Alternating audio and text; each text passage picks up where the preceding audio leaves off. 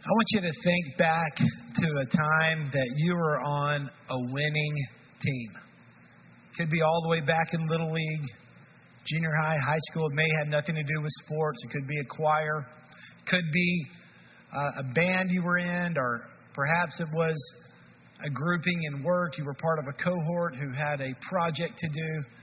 There's some type of grouping you've been in where you've been in a situation where you won with a group of people. I don't know if there's a more satisfying feeling than when you're in a cohesive group of people who are working together for the same project. I mean, there is something entirely satisfying of winning together. Not winning at all costs, but winning as a group. Doing things right and moving together. You know, I've been thinking about our church a lot in the last couple of weeks. And we have so much going well right now. What a week of VBS. Thank you for volunteering for VBS. Thank you for financially supporting our students going to camp. Thank you for being part of the all-church picnic yesterday. There was a lot of sweat. There's a lot of people's personal finances and effort that went in to make that just a whole lot of fun. Camp Blast, the various small groups. I have a platform I can see the different small groups that are meeting, and they're so good. And sometimes when you're in the middle of something great, you don't recognize it. You need to take a step back to see, wow, this is going well. This is good.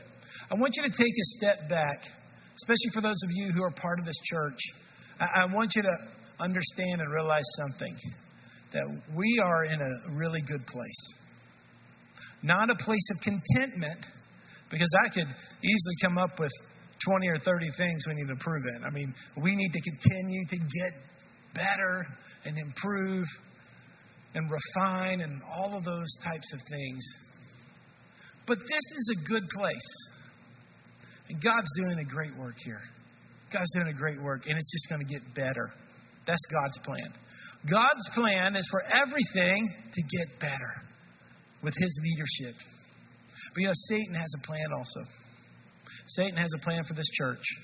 And I believe one of the enemy's greatest strategies for our church is to have disunity come and be part of this body. And that's why today I want to talk to you about unity in the anointing. The title of the message is Unity Brings the Anointing. Unity brings the anointing. And God's going to really help us today. I want to talk a lot about this church because most of us are part of the church. I realize we have visitors here and you may be part of another church. But I want you to know that everything I talk about today applies to other arenas of your life. It applies in the marketplace. It applies in the family. The things I'm going to discuss today, though there'll be some things unique for the church, the general message and most of what I say today applies to your marriage, to your family, to almost every area of life. And here's what God wants you to know. Unity is important to every area of your life. God wants there to be unity in the different environments that you have. Now, I want to share a few things with you that are not on your notes because this came from some further reflection this weekend. What are some things that bring unity to anything, to an organization, to a family, to a church? You know, one of the first things that come to mind is a cause. When we have the right cause, you can put that on the screen for me. The right cause is the beginning of unity. And what greater cause do we have? I mean, there is no greater cause that the church has. We are Jesus Christ representative to this world. So what we do really, really matters. What we do makes a huge difference. So I think we can all agree that we have a great cause. Can we agree upon that? So the next thing that I think is the ingredients of Jesus' unity is good leadership. Now, this can be maybe a little more subjective. I personally think there's awesome leadership here. I mean, I think you guys have tremendous leadership, but I know I'm not, thank you for the woo, but okay, that can be subjective. But let me brag a little bit on other people in leadership. Our leadership board, our elders, our 242 leaders, I'm telling you, our children's directors, our staff. Wow, great leadership. And it's an honor to serve alongside that team. But if you have a great cause and you have effective leadership, again, this is applicable to all areas. Here's the third component, culture. Culture. What type of culture is happening? And culture is the essence of how we relate to one another. Culture, someone once said that it's the space between us. And culture is something that sometimes you feel before you can define. How does it feel when we get together? I've been in atmospheres where it just feels funky. It feels gross. It feels icky, you know? And then I've been in other environments where things just feel good. It feels right. And that's what I hope we can produce together. And so the issue here comes, when you have all three of these together, awesome things happen. So I believe the church has a great cause.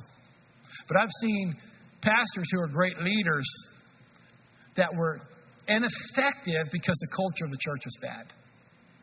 They're mean people, stubborn people, unpliable, didn't want to grow. So great leadership can't overcome a bad culture. But a good culture needs good leadership also. I hope God's helping us to have all three of those. And today I want to focus on the culture aspect of it. Because if I was listing, what characteristics make a great culture, unity would be at the top. Probably the top. Because unity encompasses a whole lot of stuff.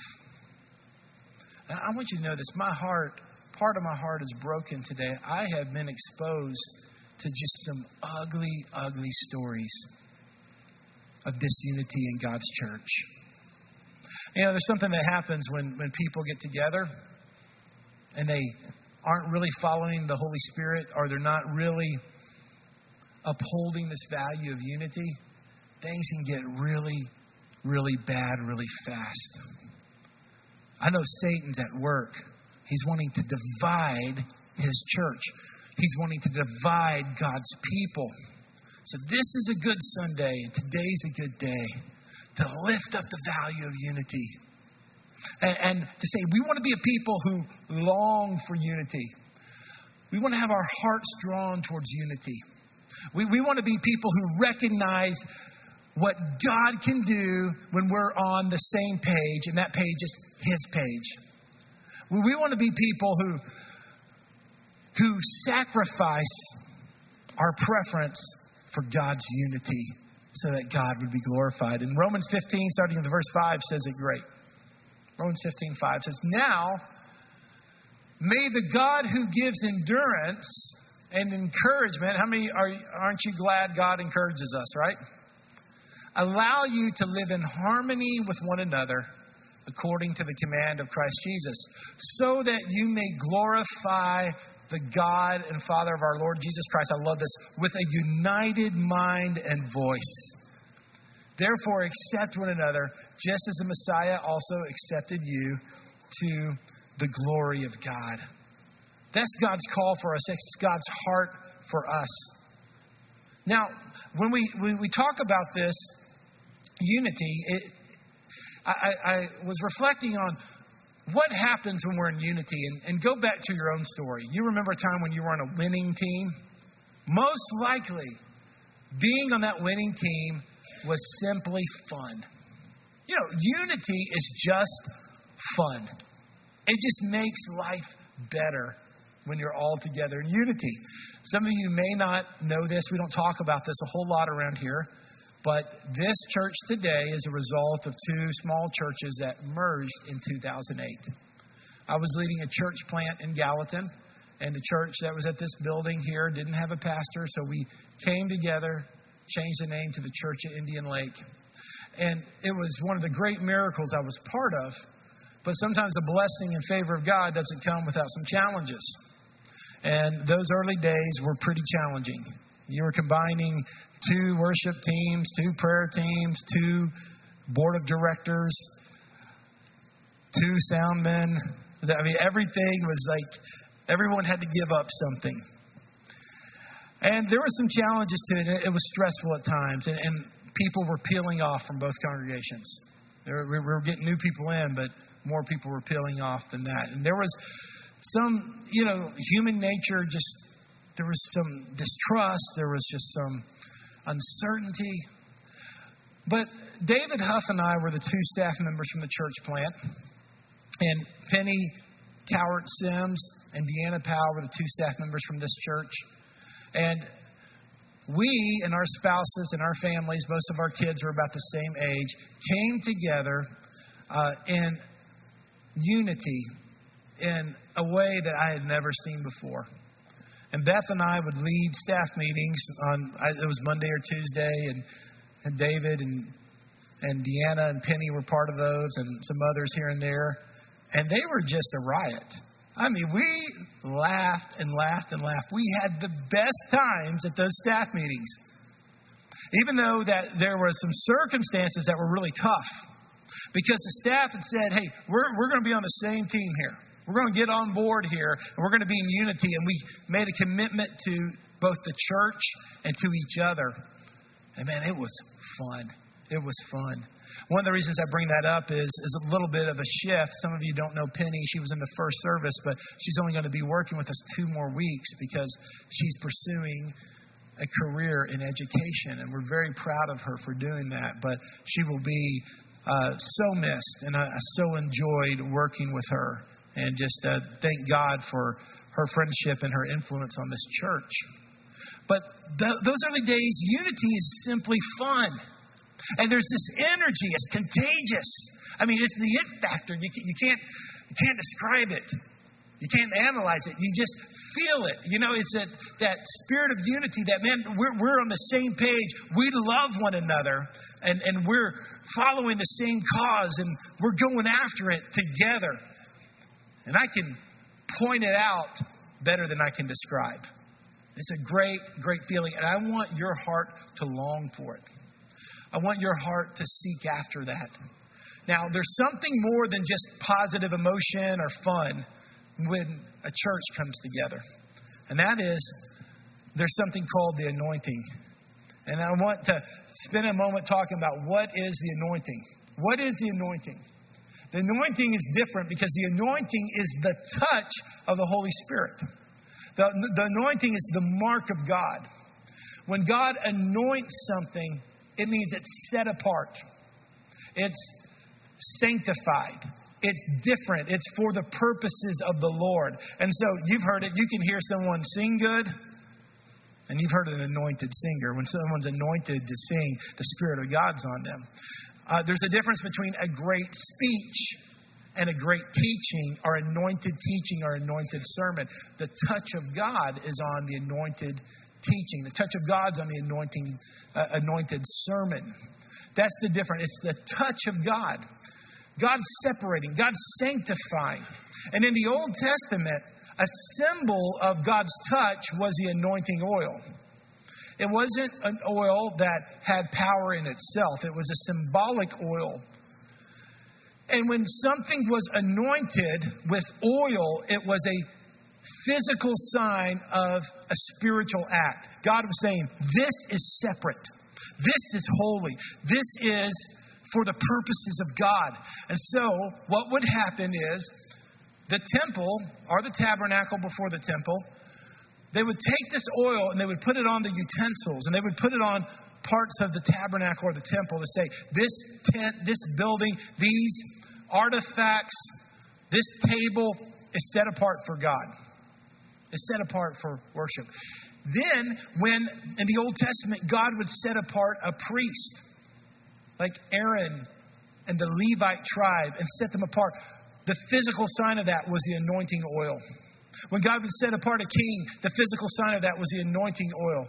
Now, let's go to Leviticus, and we don't go to Leviticus very much, so this is a different scripture, but I want you to read with me what I just summarized. Leviticus chapter 8, verse 10 and 12 says, Then Moses took the anointing oil and anointed the tabernacle and everything in it. Why? Why did he do that? Was that just out of habit? No, to consecrate them. Consecrate means it's set apart for the purposes of God, to make separate, to make different, to make holy. And he sprinkled some of the oil on the altar 7 times, anointing the altar with all its utensils and the basin with its stand to consecrate them. So those are the people. Now, those are the artifacts. Now, here's the person. He poured some of the anointing oil on Aaron's head and anointed and consecrated him. Now, look at that word there. He poured oil on Aaron's head. If you've ever been in an anointing service, sometimes we take the oil and we kind of dab it on our fingers and kind of place it on someone's forehead as a symbol. Hey, there was none of that. In Leviticus, they poured the stuff on Aaron. They poured it on the priest, and it was on his head. Now, there's a reason why I'm reading this very unusual scripture. It's because I want you to understand another scripture we're about to look at. And we're about to look at a scripture, we're about to read an entire chapter of the Bible together. Luke, my son, just got worried.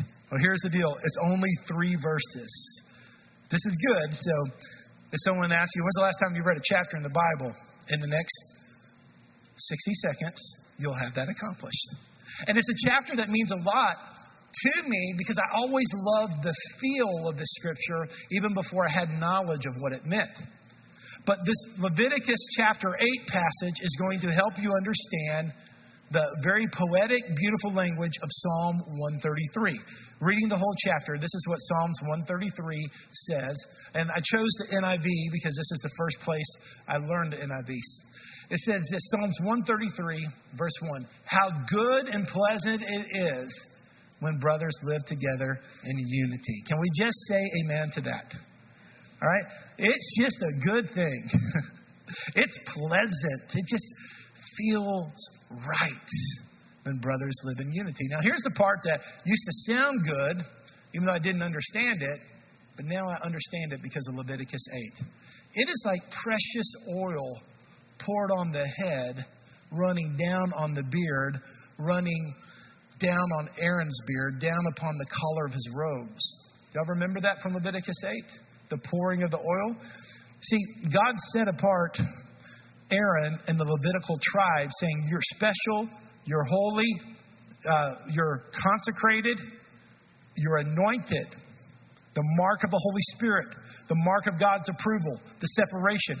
And here, he's saying this, how good and pleasant it is when brothers live together in unity.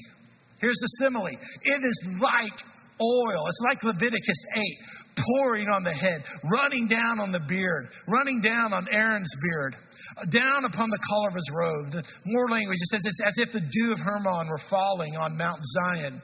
That's the place of perfection. For there, in the place of unity, the Lord bestows his blessings. Do you see that? Even life forevermore. The Lord's blessings are on the place of unity. Let's go back to verse 1 again.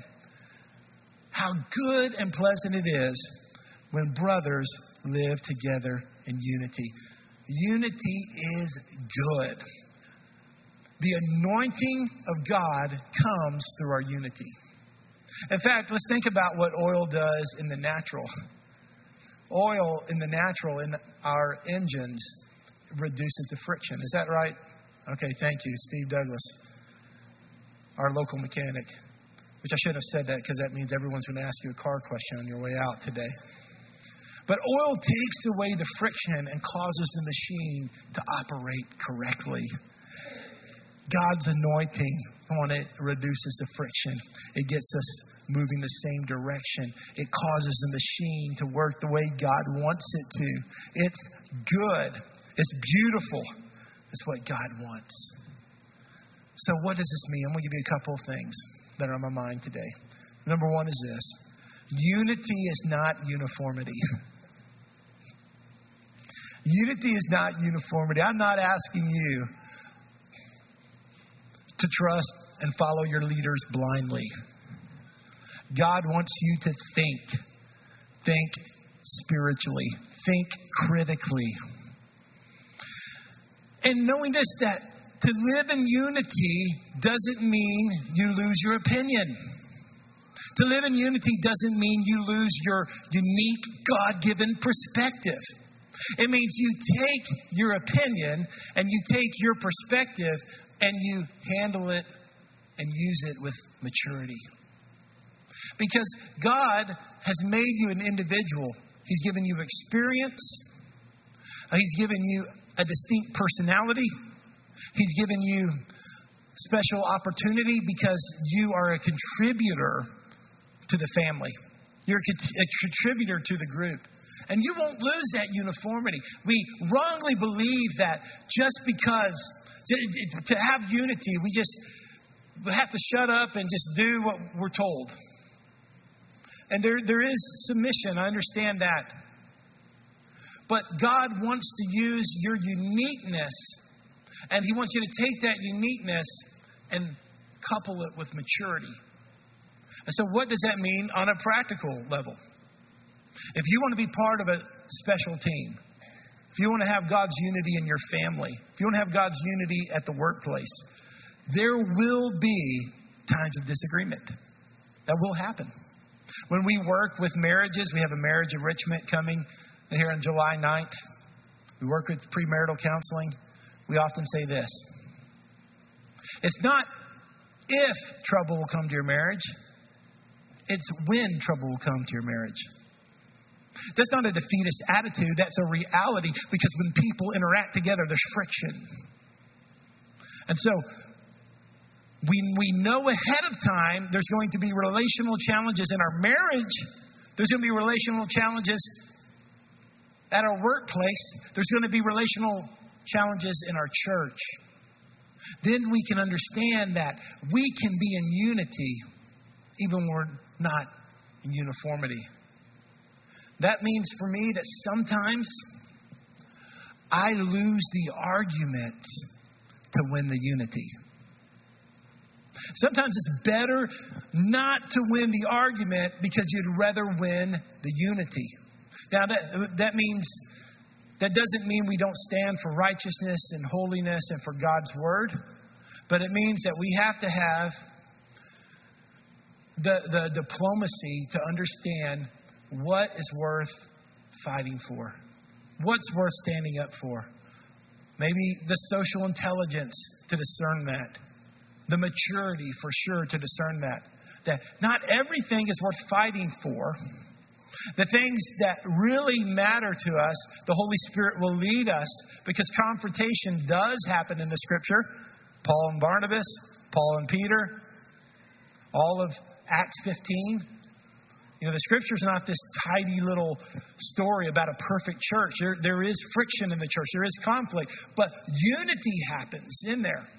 And me personally, I've made a decision often to lose the argument to win the unity. It's just much better. But you know what we really, really like? We really like our opinions. Our opinions are really important to us.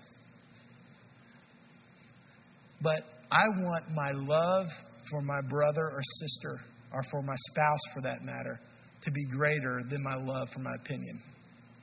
On the things that don't matter. On the things that are negotiable. On the things that are preferential. Those are the areas where we have to love unity. Some would say this is a sign of weakness. That a powerful person is authoritative and always asserts himself. But I say it's a sign of wisdom. And we think of the greatest sermon ever given in Matthew chapter 5, the Sermon on the Mount, where Jesus calls us to a different way of life. You see, unity is very, very easy to maintain when you agree with everything that's happening. Unity is a challenge when it's not our preference.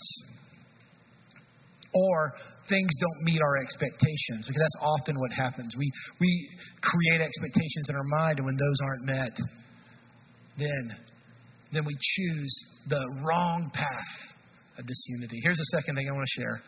Man loves conflict, but God loves unity. And we do. We love conflict. I mean, I've done this a lot before, and you probably have too, where you retell a story about a time when you told somebody off. Said, man, I told that guy, if you ever do that again, then I'm going to such and such and such and such. We never actually do what we threaten to do, but it feels good, right? It feels good to tell somebody off. It feels so good that we retell the telling off over and over again. You know, we'll retell a story and say, I got in her face and said, you shouldn't do this. And if you ever do this again, I'm pointing my finger. And there's something powerful about that. There's something, I would even say, addictive about it. It'd be interesting to see if anyone's done a study of, like, the addiction we have to the adrenaline of rage.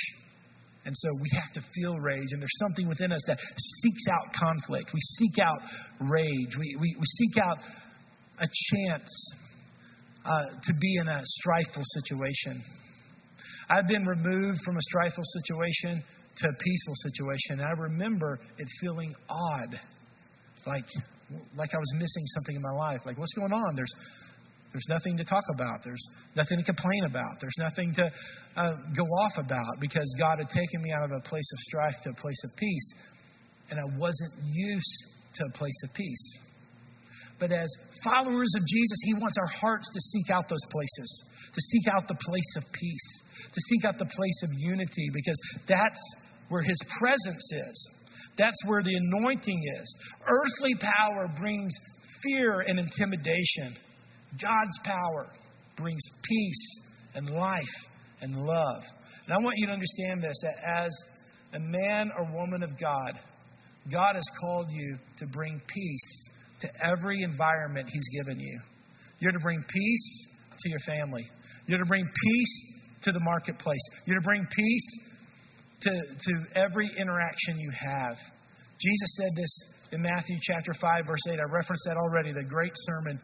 But look at this, verse 9. It says, the peacemakers are blessed, for they will be called sons of God.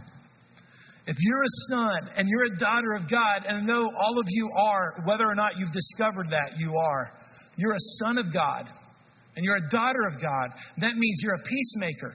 That means the environments that you're in improve because of who you are, or better yet, who God has made you. That means that where you go, there should be more peace and more love and more harmony. There should be a presence of God that happens because of your influence. Guys, this is what God's called us to seek out. And if you read your New Testament on a regular basis, from Jesus and His teachings in the gospel, to Paul, to Peter, to John and their writings, most of the New Testament is about relationships. Most of it is about how we interact with one another. I know we're often drawn to other things, and we have to kind of scramble around and pull the scripture from here and the scripture from here and make a case for things we enjoy, things that are exciting, things that are spectacular. And while it's not wrong to do that, as long as we understand that it's the relational component is what most of the Scripture is about. How do you get along with your friend? How do you get along with your spouse? How do you get along with your neighbors? How do you have a relationship with your child or grandchild? How do you have a relationship with the people God's called you to go to church with and be in community with? This is the stuff that makes a difference in us being Christ to the world. This is major frontline spiritual stuff. I've given much of my life to encourage people in their devotions. I'm a big believer in what's called spiritual formations. I've studied it, and ever since I was a youth pastor, I'd say one of the greatest, the primary things I emphasize is a regular devotion with God. And so I say it once again. But here's the deal. If you don't apply the principles of the Scripture you're reading, you've missed the heart of God. If you're very disciplined in Scripture memorization, but you're mean and you're a person of strife and you seek out confrontation and you don't seek the peace of the city or the church or the business or the family you're living in, can I just say you're missing the heart of Jesus in the Gospels. You're missing the Holy Spirit's heart throughout the New Testament. This is huge. Your key to a joyful life and a happier life in the future Rest on your ability to understand these principles, that you're a peacemaker and you bring peace to the environments God has given you. And relationships should be richer because of your influence. Relationships should be more meaningful because the Holy Spirit's working through you. That's a sign of the fruit that's been cultivated in you. I love the interpretation in the Message of Matthew 5:9. It says it well. You're blessed when you can show people how to cooperate instead of compete or fight. That's when you discover who you really are and your place in God's family. You discover you're one of God's kids when you become a peacemaker and you bring that cooperation and you bring that sense of harmony that God wants you to have. I want to ask Beth to join me up here, and I want to pray for you today. I know we're reflecting on what God has said today. Let me ask this question. Do you love what God loves? That's a question you need to reflect. Do you love what God loves? I'm going to tell you what God loves. God loves it when His kids get along. God loves it when His kids get along. And if I can see this in my children. My children, I have 3 kids that are very close in age. My daughter and son are 23 months apart. My 2 sons are 19 months apart. And they're stuck in a lot of environments close together. My boys share a small room. All 3 kids share the same bathroom. None of them are driving yet, so they're all stuck in the same van. And there's a lot of friction that happens. I mean, just kid stuff, right? You've seen it too. Kids issues. And so our kids squabble, a expected amount. But our kids also really love each other. And as they get older and they're able to express themselves more verbally, those times happen, and they're happening with more frequency when Beth and I see or hear our children's love for one another. And can I just tell you, nothing makes my heart swell more than that. Sometimes it's some weeks it feels rare. Then other times out of nowhere, it's just a beautiful sight. And I see heaven looking down upon God's people. And when we get along, when we love each other, when we serve each other, when we prefer one another, when we sacrifice for each other, when we lay down our lives for one another, the approval of heaven is rushing into His people. That's the culture that you're creating and we're creating together. Nothing is more powerful than God's anointing. And I believe that the doorway to His anointing is our unity. Is us coming together, laying down our preferences, not letting our opinions be greater than our love for one another. And when that happens, guys, listen, we're going to see the Holy Spirit move in a unique way. I don't want to even say it's a comparative way. I don't want to say see the Holy Spirit move like He did in days of old, or say to see the Holy Spirit move greater than we've ever seen. It's not wrong to say either one of those. I want to see the Holy Spirit move among us in a very unique way because He loves us and we're His kids. And it starts with the choice of language we use and the conversations we avoid. It starts with the sense of grace we have towards one another as we're figuring out this thing. You got a young pastor who's trying to figure out how to lead and preach, and you've got a young church, really, it's only 6 years old, and we're figuring out structures and we're figuring out this stuff. And there needs to be a whole bunch of grace for each other. And when that happens, wow, can you feel what could happen? I mean, can you sense it? You know that talking about unity is just a good thing. I mean, when I talk about unity, it just feels good. It feels right. You got this word picture in the first service that unity feels like putting on a jacket or putting on a shirt that just fits right. It fits good. You don't want it too baggy. You sure don't want it too tight. You don't want to be wearing it too tight. It just fits right. It just feels good. And that's what unity is. It feels right. You know why it feels right? It's the approval of the Father. It's the anointing of the Holy Spirit that floods in the spaces. Let's stand together. Let's stand together. I want to pray for you. And I want to pray for you. And it's the Jesus.